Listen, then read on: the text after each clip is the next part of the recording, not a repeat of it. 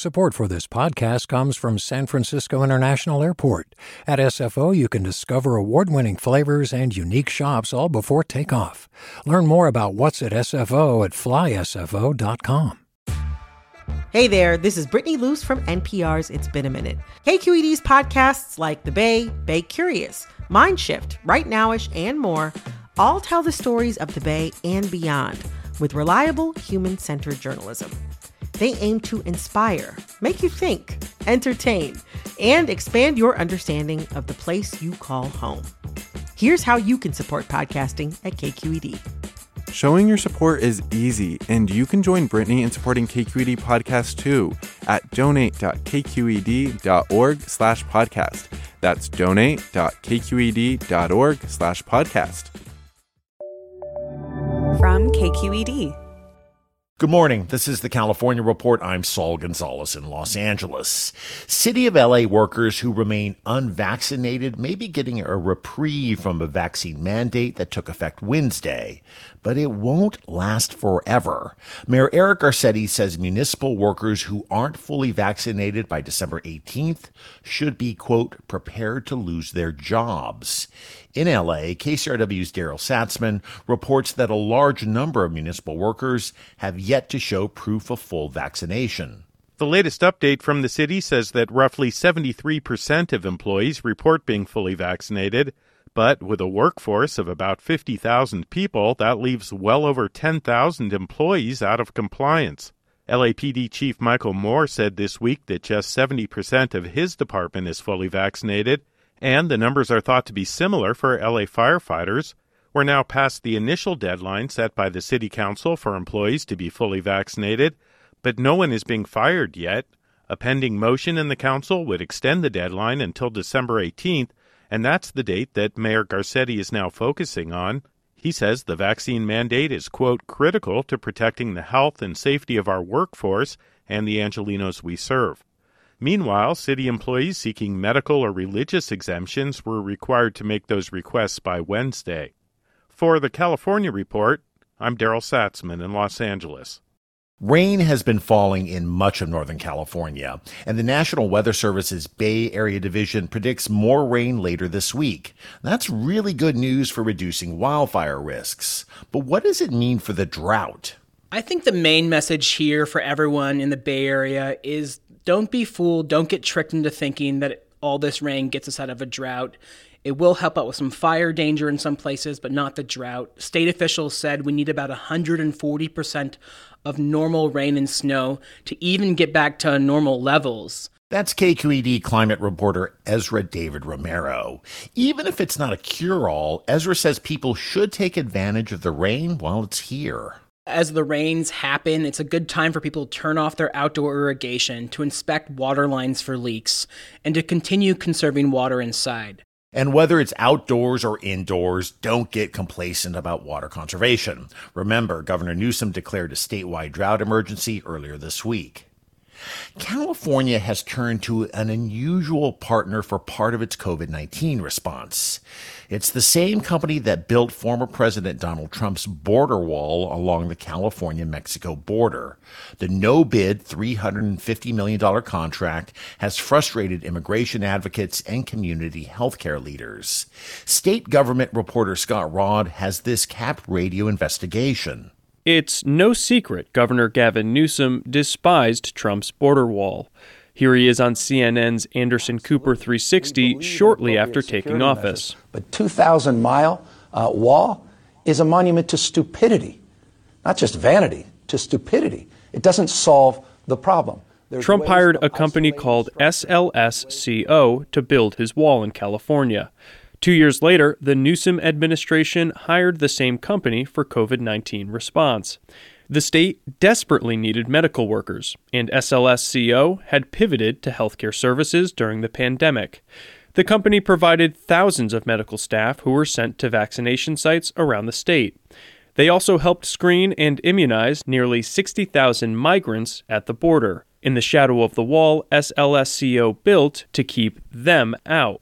It does raise questions about how that decision took place. Pedro Rios directs the U.S.-Mexico border program for the American Friends Service Committee. To me, what it shows is just a lack of historical memory to be able to hold accountable those companies that were profiting from that type of business. We wanted to ask Newsom about this, but his office did not respond to our request for comment. SLSCO and the State Department of Public Health declined interview requests. In a statement, the company said it was honored to provide medical staffing to California. In an email, the Department of Public Health said SLSCO provided quality staff, many of whom were bilingual. The department claims this helped advance the state's effort to test and vaccinate underserved communities. Britta Guerrero is CEO of the Sacramento Native American Health Center. She disagrees. We would have never considered a partnership like that. The Native American Health Center helped organize vaccine clinics, including ones for undocumented Californians. Unbeknownst to Guerrero, the state sent 10 workers from SLSCO to staff the events. She says that could have jeopardized relationships with vulnerable patients who already distrust the healthcare system. We represent Black and brown communities, underserved folks, and keeping our communities and our patients safe is at the center of who we are. And so working with an organization that has done the opposite, it's hurtful. CapRadio spoke to multiple county public health departments who said staff from SLSCO served an important role in their vaccination efforts. Here's Sarah Boss, Madera County's public health director. We found that the quality of the staff was very good. They provided excellent service to our community and our residents on par with our expectations of our regular staff in Madera County. Boss says she was unaware of the company's background building border walls. She added that her top priority as a public health director is to ensure residents have quality care and access to the vaccine. For the California Report, I'm Scott Rodd in Sacramento. In Riverside County, the Board of Supervisors has approved the Sheriff's Department's request to buy 260 automated license plate reader cameras. Now paired with computer software, the cameras can indiscriminately scan and store the license plates of every vehicle passing their locations. The cameras will be placed in unincorporated areas of Riverside County, with the Sheriff's Department saying they'll be used to help track stolen vehicles or find the whereabouts of kidnapped children. But critics, including the ACLU, say the license plate cameras could pose a threat to privacy, giving law enforcement the ability to track the movements of innocent people for miles.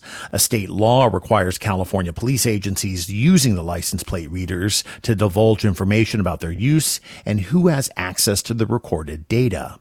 Do you love learning about the San Francisco Bay Area? Its history, its people, its unique blend of cultures? Then you should check out the Bay Curious book. I'm Katrina Schwartz, editor and producer on the Bay Curious podcast, and I'm here to let you know that for the month of May, we've worked out a sweet deal for KQED podcast listeners. Right now, you can get the Bay Curious ebook for $1.99. That's right, $1.99. Just search for Bay Curious wherever you get your ebooks or find a link in our show notes. This offer does expire at the end of the month, though, so you'll want to act on it fast. Happy reading!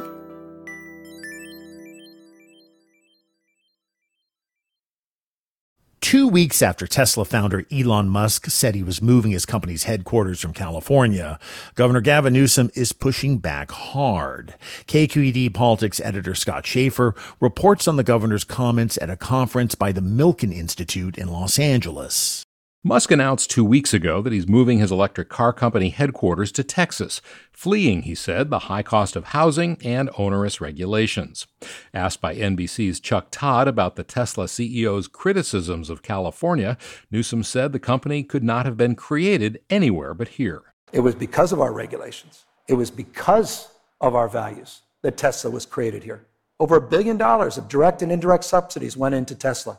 Newsom called Musk an old friend and a remarkable entrepreneur, but he said Musk is leaving California to seek government subsidies from Texas, which often compares its business-friendly climate with California. Yes, it's not the cheapest place to do business, but our conveyor belts for talent, UCLA and USC and Caltech and the California State University System, community colleges, no one does what California does. And at the end of the day, that's our secret sauce. Newsom noted that Tesla does plan to expand car production at its plant in Fremont and is even opening a new R&D facility in the Bay Area. But despite the governor's bullishness on California, Tesla is hardly the first company to criticize the state. Hewlett-Packard, Oracle, and Charles Schwab have all moved at least some of their operations out of the state. For the California Report, I'm Scott Schaefer. And despite the announced move of Tesla's headquarters, when it comes to vehicle sales, California is still very much Tesla country. Last year, 73,000 Teslas were registered in California. The next highest state, Florida, had 16,000 registrations. More than 100 people protested outside the L.A. offices of Netflix yesterday to protest the company's release of comedian Dave Chappelle's stand-up special, The Closer. Critics of the special say Chappelle's comments about transgender people were cruel and transphobic. The demonstration started with a walkout by Netflix employees who want the company to invest more in people who identify as transgender or non-binary, including more recruitment of trans men and women to leadership roles. Activist and producer Ashley Marie Preston organized the protest to show solidarity with Netflix employees. This isn't an easy moment, but it's an important and necessary moment. And we thank you and stand with you in solidarity as we shift the social ecology around what it means to create content that creates safe and dignified futures for ourselves and for our loved ones. In a statement, Netflix says it recognizes there's a lot more work to do within the company and in the content they put out. The statement went on to say they respect employees' rights to walk out. And finally, a little later this morning, a big earthquake will strike California. But fortunately, it won't be real. It's for the Great California Shakeout, the state's annual earthquake drill. Employers, schools, and other institutions are asked to practice their response to a quake. Other parts of the world vulnerable to earthquakes are also participating. You can find out more at shakeout.org. And by the way, here in L.A., we felt a small trembler this morning. A reminder, you should always be prepared.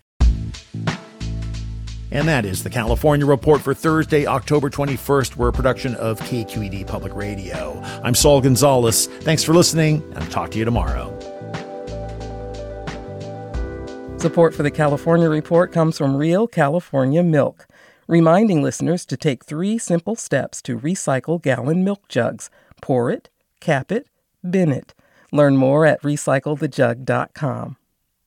Eric and Wendy Schmidt, whose philanthropy harnesses the power of people and science to create innovative solutions for a healthy environment, just societies, and opportunities for human achievement, and Blue Shield of California, rebuilding the future of healthcare with every Californian in mind, from quality and equitable care to not-for-profit values. Learn more at news.blueshieldca.com. Hi, I'm Sasha Coca, host of the California Report magazine. Every week, we bring you stories about what connects us in the giant, diverse Golden State. Because what happens in California changes the world. I love this place. We were once seen as like the place to be, California. The land of milk and honey. That's where you go to Sunshine State, but we just have challenges right now. KQED's California Report magazine. New episodes drop every Friday, wherever you get your podcasts. Hi there, I'm Randa Abdel Fattah from Throughline. If you're listening to this podcast, you know that KQED produces exceptional storytelling that keeps you informed, inspired, and entertained. Their podcasts cover issues from your neighborhood to the entire country and everything in between. Support this work today. You can help us continue to bring quality podcasts to your ears. Just head to donate.kqed.org/podcast. That's donate.kqed.org/podcast.